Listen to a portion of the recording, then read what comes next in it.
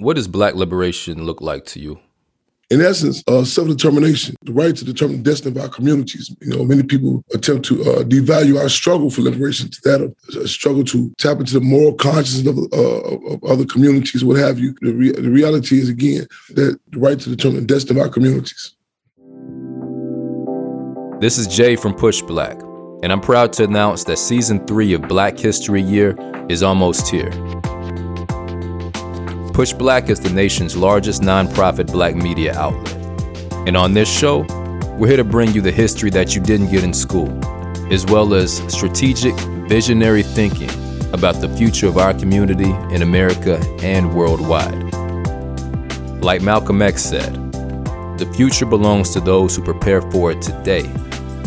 We look to the past to help us better understand the present, but also to help us build a liberated Black future. But what are we really fighting for? What does a liberated Black future actually look like? What we have to fight for is not racial integration. What we have to fight for is independence.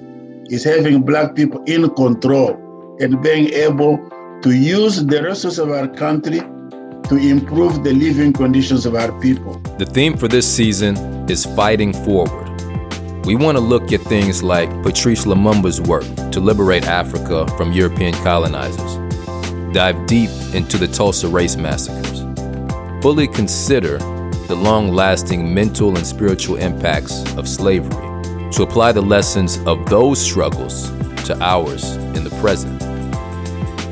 But we ain't stopping there. We're also talking about how Black art can move us towards liberation, and how the concept of Afrofuturism can be an organizing principle to help us move towards a brilliant, beautiful, Black future.